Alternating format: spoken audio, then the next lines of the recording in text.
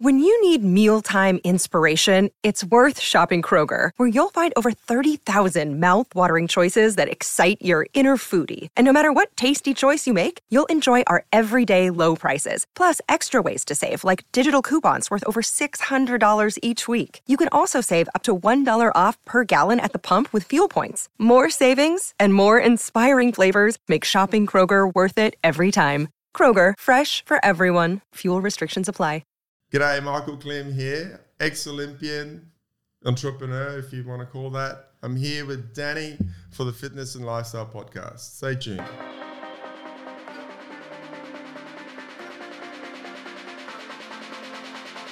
Welcome to the Fitness and Lifestyle Podcast. I'm your host, Danny Kennedy, and I'm here to help you become the very best version of yourself.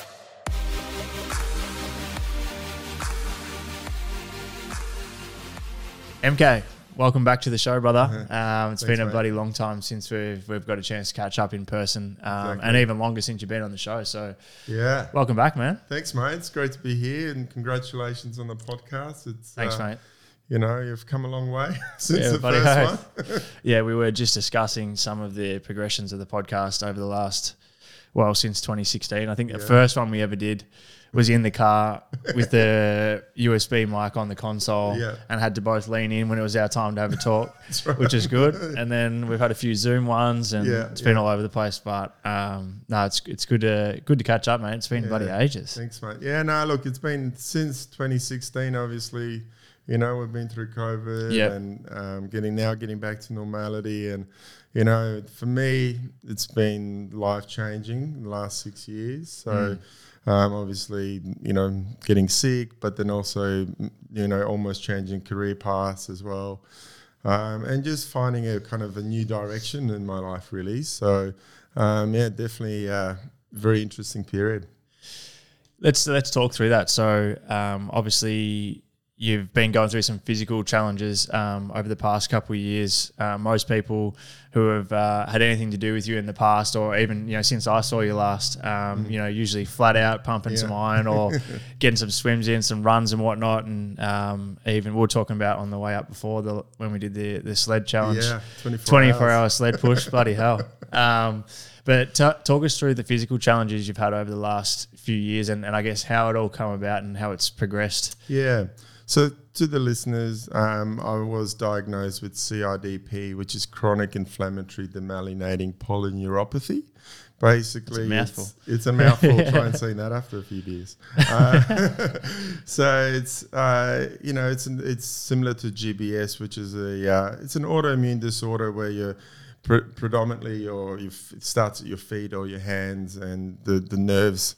The lining of the nerves begin to frail, which results in the signal not being sent properly. So generally you lose functionality, mobility, sensation. So it also has an autonomic impact as well. So heat regulation and sensation and all those sort of things. So for me, I was carrying a lot of injuries most of the time. I was always, even after swimming, I had a really bad ankle that was putting off the fusion for many years, and just masking it with painkillers, and same with the prolapsed disc in between level L3 to 5, and I was putting off the surgeries, and I was getting really bad sciatica, and that at the same time I thought this is just the beginning of COVID. I thought, I was rehabbing my left ankle, but I noticed that I couldn't actually do a calf raise on my right side, which was supposedly my healthy side. And that muscle started sort of, fading away. And, that was the first indication that that something was wrong. And I started getting really weird sort of feelings in my legs, as if someone was pouring hot water down the inside of my leg and on my thigh, and tingling at night. And it was, and it's, we with the doctors, we decided we need to eliminate all the other ailments that you have, which for me was the ankle, which I had fused, and then I had a back operation. So once that was sorted, I was diagnosed with CIDP. So, and now I can, I'm sort of, I wouldn't say I'm all fixed, but I can just focus on one disorder before I had a bunch of things in the air, which it's been life-changing. You know, as you mentioned, I was very active. For me, you know, movement and sport and physical activity was my gave me mental strength, gave me power, gave me connection with people, gave me everything. And like literally all overnight, like I think within the space of between January and May of 2020, I lost the ability to walk, like unaided. So I had to either walk on crutches or have a walking stick, and I needed AFOs, like braces for my feet. So it was demoralizing, and I was in denial for a very long time. And it's been challenging, but you know, I can sort of elaborate on that period where we've had other challenges thrown in with COVID and trying to manage the rehab and the treatments, and then mentally as well. You know, COVID was tough enough for most of us, and then having to deal with this disorder and living in Bali, trying to come back for 6 months at a time, being away from my kids, and mate, it was all happening. It was all happening. From that first instance where you said you started to have like those weird sensations in either your hand, in the legs, and then you started to feel those that hot water sensation and whatnot. Like from the first part where you felt like you were losing muscle activation and whatnot to actual diagnosis, what was the length of that period? It was a pretty long time actually, because we didn't know if it was contributed from my back, from the spinal issues, or if it was something separate, or was a combination of the two. Yep. So it probably took nearly 1.5 to 2 years to get a proper diagnosis. So, but I had nerve conduction studies, MRIs, anything you can have, all the different tests under the sun. But so it took a while, but we knew it could be one of the two or a combination. So, But that was probably another hard thing to deal with. Everything all my sporting injuries prior to that, like if you do a hammy, for example, you know exactly how many weeks you got out. Straightforward diagnosis, And then the rehab is pretty straightforward as well. You know, you start with walking, jogging, etc. Whereas with this, it's so individual. Everyone, it attacks people in completely different ways. You know, it's where the weakness is in your body. And for me, I was sort of running on empty and still pushing very hard in terms of business and physically, and my nervous system was shot. So obviously, maybe that's where it went and affected all my nerves. Having known you since I think probably around 2014, I think was the first time we met. Oh no, it's been ages, hasn't it? I can confidently say that you're like one of the most driven people I've ever met, but also such an incredible people person, and just someone who just thrives off the energy of, as you said, absolutely, activity and community and whatnot. How hard was it in terms of the identity piece where, you kind of come to the realization that, you're losing their function? Obviously, a lot of the activities that you've done previously are going to be probably out of the picture now, or at least having to change a lot. You mentioned how it was quite difficult mentally. How is that coming to the acceptance or the realization that, life's going to change quite a bit in terms of your regular activities and the capabilities? It's the hardest part. I think I was in denial for a very long time. I started withdrawing from, a lot of circle of friends, because a lot of them were based around fitness. And, I used to go and do my workout buddies in Bali. I'd sort of, I started working out at home where I didn't have to talk to anyone and give them explanations, etc. So started withdrawing from my usual, connections with people, which was probably a big no-no. I lost a lot of motivation as well. I think COVID was a great excuse not to do anything. I think a lot of the tools and, the things that I used to, govern my life by, I kind of, let go. I didn't sort of look after my health, my diet. I sort of almost gave up the fact that this has happened to me, and I was bitter, I was angry. And this was this sort of the grieving period. And it was very difficult, like even for me to go out for dinner or go, I always needed to lean on one of the kids or have a walking stick and at that time I hadn't publicly announced it. So there's always a billion questions and I'd have to answer those. So I think there was a time where it just became too much. And, like I said, I think I should have done much better in terms of my nutrition and looking after myself, which, you know, I think the penny dropped when both my family and my partner said, look, if you don't look after yourself, you probably end up in a wheelchair, because you're not doing the things that you're renowned for and the things that made you who you were. You're not doing any of them. So, and I made a lot of lifestyle changes, and, you know, got back into, you know, being around people and coaching and learn to swim and working with Swimming Victoria in schools, and, you know, suddenly, you know, made some really positive lifestyle changes in terms of nutrition. So trying to getting rid of gluten and being carnivore focused mainly, and you know, getting back into my meditation, the hot and colds, the things that are, you know, they used to be bread and butter for me, but I just dropped them, you know, and but and it was amazing how quickly that change in mentality happened for me. Once you start, it's much easier, as you build know, that momentum. I mean, we've always preached, you know, once you do get that first week underway, the second, third, it's just flows. So, you know, looking back at it now, it's been over a year that I've had a really good sort of positive sort of momentum shift. So it's been good. How would you compare the challenge that you've got at the moment mentally in comparison to, I know you can't even really compare the two, but how would you compare the challenge you're going through now in comparison to something like going through training and putting yourself, being super disciplined and motivated and carrying this momentum into, let's say, an Olympic meet?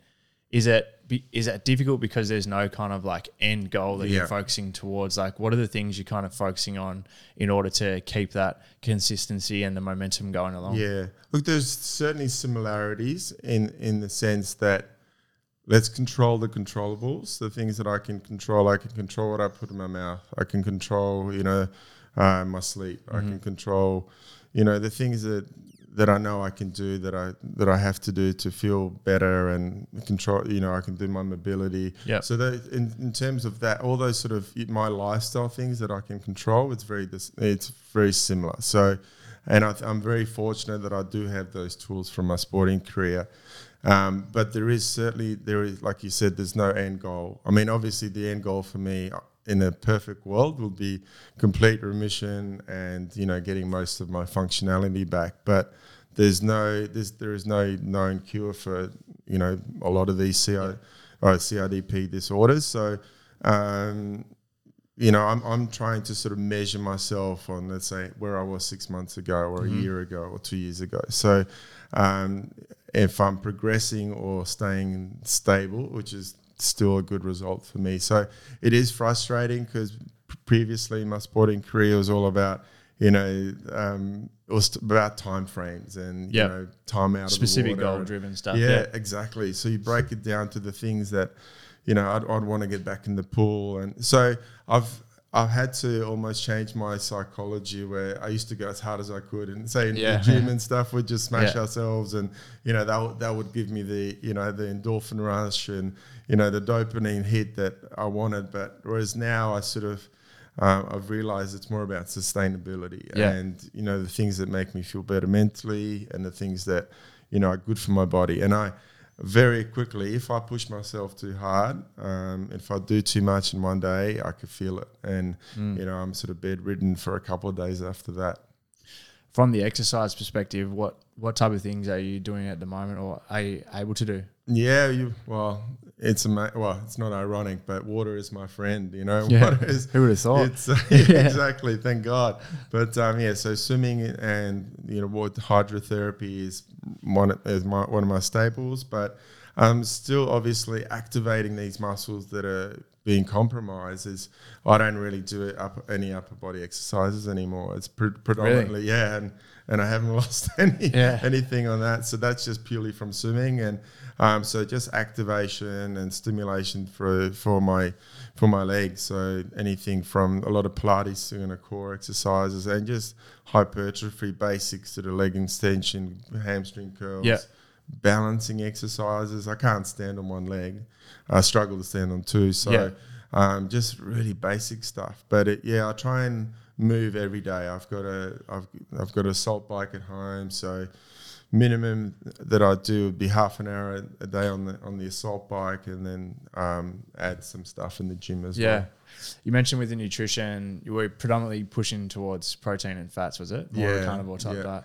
Is increase in protein of any benefit? Like considering it's a neural, like a autoimmune type thing. Yeah. Is keeping protein higher of any benefit in that regard to retaining parts of muscle mass and stuff? I've definitely found that it has been. I've done some other kind of hormone replacement treatments that have helped me as well. Yeah. But it's amazing how powerful these diseases are, that you can be, doing everything right with nutrition, on all the right supplements, but the overriding, your brain is so powerful that it can still, obviously take over. But I feel that even overall, and just carrying excess fluids and stuff, the high protein, high fat, it's been really good for me. So with the treatments and stuff that you come to Sydney for, what's the treatment involved? So the treatment's called IVIG, which is a product called Intragram. It's basically from blood donors. So it's an extract, the compound that is created, and it's used widely across not just autoimmune disorders, but it helps to regenerate the fibers. So I do that every 6 weeks, and I do fairly high doses because generally you do it every 3, but because I'm based in Bali, it's logistically a little bit easier to do it every 6. And I just found that I'm really in a plateau sort of stage at the moment, and I've got a bunch of tests coming up just to see if we can experiment with other treatments and see if we can get this, tilt the scales to towards getting better and healing rather than just staying where I am. So there's a bunch of immune suppressant drugs. There is steroids, which I've tried and didn't really work. There is plasma replacement. There is stem cell replacement therapy as well, which is quite common. So there's a bunch of things that I still have to try to see if I can get there. I would imagine for someone who got diagnosed with the same thing that may not be like in, let's say, a good financial position when it comes up, these treatments wouldn't be, I would imagine they wouldn't be cheap. So is that kind of, I wanted to touch on the fact that you were saying before, you're looking at starting this foundation. Yeah. Is that kind of part of why you kind of did that, or more of an awareness type thing? Well, the actual treatments, to be honest, all these IVIG and everything is actually subsidized by the government. So that is in the equivalent of me getting that treatment in Bali or Indonesia is about $12,000 a sitting. So it's very expensive. So we're very fortunate for the blood bank and the RPA, the hospital there and here. I've do my treatments at Cabrini, but it's actually the other things. It's the braces, for example, like this little brace that I've got on. It's over $1,000, and it lasts me 6 months only. And then flying, I think I'm pretty, compared to some other sufferers, there's a lot of over 30% of CIDP sufferers are in wheelchairs. So you need to adjust their home to having ramps and having equipment that makes their life, their lifestyle much easier. So there is that, but I think not everyone has private health cover, so it does become costly, and it also affects our carers and our families, because a lot of the time, I'm very fortunate that Michelle, my partner's, she was literally just caring for me for the last 2 years and making sure that I was looked after, and same with my family. So there is definitely an element of, financial, but also like more of a resource point of view. So I've been touching on the foundation. I've been just inundated since the project story and my article recently in The Age, that there are so many sufferers out there that, one, they feel really alone. There's no community that can have a conversation about their symptoms, their mental health. Like it's a journey. Some people live with it. I've been literally inundated with a lot of the time it's their partners that reach out to me, and either husbands or wives, and say, my husband has had CIDP for 20 years, he tried this or that. So and everyone's different in terms of, there's no cookie cutter kind of treatment thing. So it's, after that, it's, after a few hundred messages, I've decided to create the foundation, one, to raise the awareness for this autoimmune disorder, but also others. Two, to kind of raise funds to be able to help some sufferers in, if they struggle financially to either get the right equipment or adjust their homes, or even with just everyday life. I wasn't allowed to get NDIS, which is a shame, because my lifestyle changed completely, and I was able to continue earning money, but it's certainly still, diminished a lot from where it was before. So NDIS only goes a certain way, but and then the other, I guess, and then creating a portal or community through, the foundation where sufferers can exchange stories and they feel they're not more alone. support. And then the biggest thing that we'd love to get to eventually is, starting trials on new medications. And in America, they're probably the leading country of any medical trials. They've got about 15 of them happening at the moment. Australia's only got one. And they don't happen very often. So ultimately, if we can raise enough funds, start our own medical trials here in Australia. Yeah. You mentioned before the swimming side of things and how you're back in the pool and whatnot. You were saying before we hit record today that you're back into some coaching, or doing plenty of coaching at the moment. So absolutely. Tell us a bit about what's going on in the swimming world and from the coaching perspective, and even the swimming events and stuff that are coming up. Yeah, so towards October last year, I started, or the year before actually, I started Klim Swim in Bali. So that was through COVID, we had a few complications with our swim schools here, and leases and instructors. The workforce was really hard to get, and so I decided, with my obviously health issues, to permanently be based in Bali.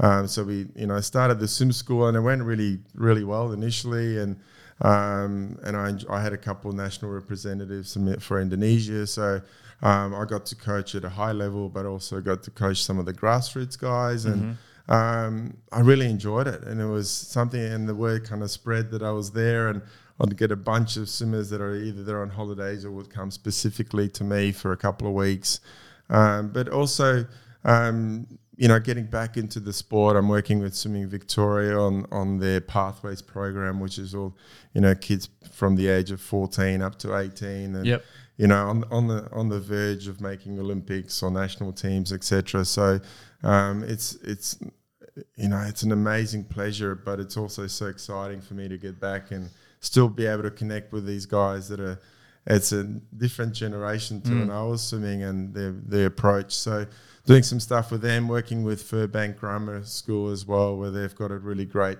swimming program, and trying to sort of implement some of my ethos in terms of developing the youth. That it's not just about swimming, it's about that personal development. Swimmers are very employable. They develop great habits, life skills, etc.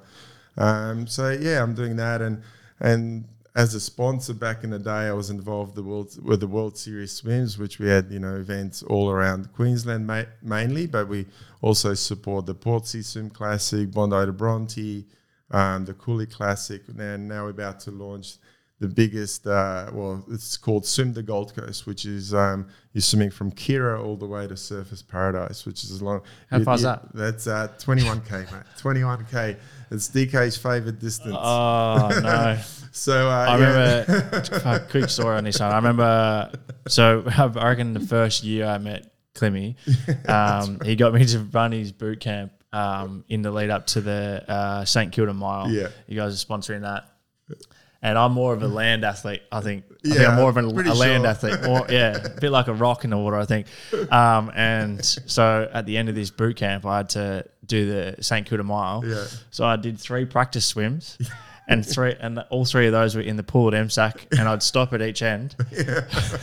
Underestimated how hard it was to swim 1.6K after not really swimming at all. Yeah. And I'll tell you what, after the first 300 meters in the ocean, I was ready to pull. I was looking for the boat. Looking for the boat, and then I actually end up swimming my best time because there was jellyfish, and I've never swum faster in my life. We put them there on purpose, you know. Never swum faster in my life. That was brutal. So look at that. That actually, you know, your story exactly is what, you know, motivates me to run these events. So we've got weekend warriors that want to have a challenge that generally don't swim, or people that love ocean swimming and, you know, just like ticking off events like fun runs, for example. But then we've got elite sections now in our swims, like in the Noosa Swim Festival, we've got, you know, a 5K and a 10K where, you know, we get Olympians like Nick Sloman and guys that have made the national team coming and competing for, you know, in some great conditions. But also the marathon swim, which will be one of the biggest on the East Coast. They've got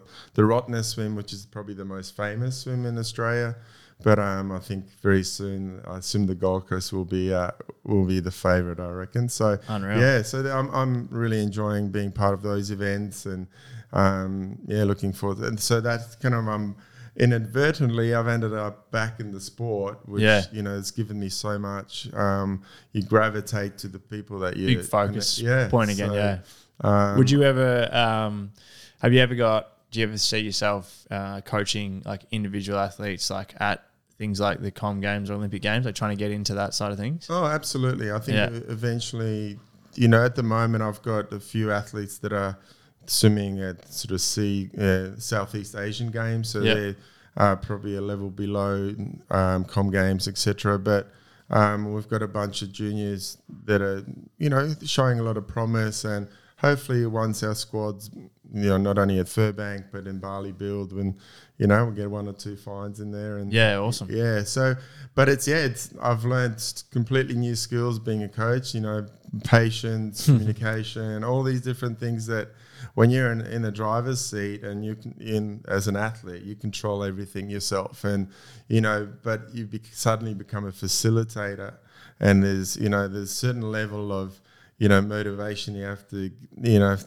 get out of the kids, and rather you can't do everything for them. You got to make them do most. Just lead them in the right direction. Yeah. So, but still making it fun and enjoyable. So there's and different levels, you know, and every athlete absorbs information differently. Yes. You know? Yeah, for sure. So some need demonstrations, some need to read it written down on the board, and it's, you know, some look like they don't want to swim at all, but they're great at racing.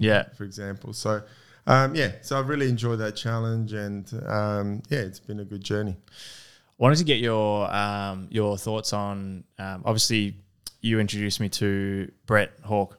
Who ended up working with Cody Simpson for a little while, and I wanted to hear your thoughts on how you think Cody's gone since he's getting back in the pool, and what level you think he can get to from kind of where he started back at. Look, I think what Cody's been able to accomplish is phenomenal.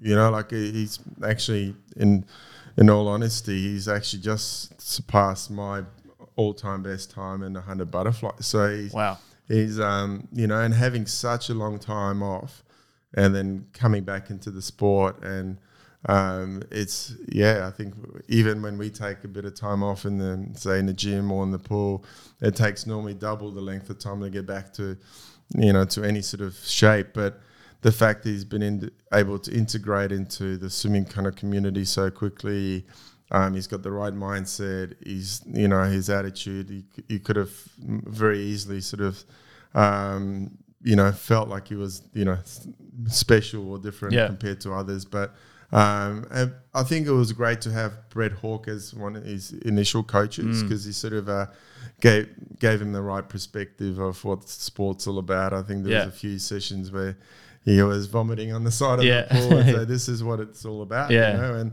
I think now he thrives on that, and he thrives on those small incremental kind of improvements, and his mentality. And obviously, you know, dating the greatest Olympian of all time and having that as your example in your everyday life, in Emma, I think it's also been a very interesting journey. And I've been fortunate enough to be in contact with him throughout that and helping him early on. I don't want to help him too much now because he's gonna get me out of the record books completely. But no, I'm joking. But he's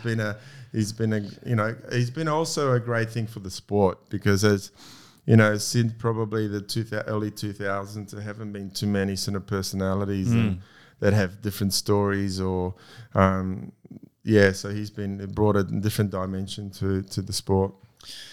Unreal, mate. Well, what's the plans? What's the plans of the rest of the week in Melbourne? What's well, happening? look, I'm on deck morning and afternoon, so I'll be doing that. Catching up with. It's good to get for me while I'm in Australia. It's always good to get an overhaul on my physical condition. So I'll be getting, everything from my eyes to my nerve conduction studies, to getting physio. I'm actually going to my physio after this. So. It's good just to. I'm sort of, now that I'm not withdrawn, I try and reconnect with all my friends and making sure they're okay, and just sort of really enjoying the journey. I'm sort of.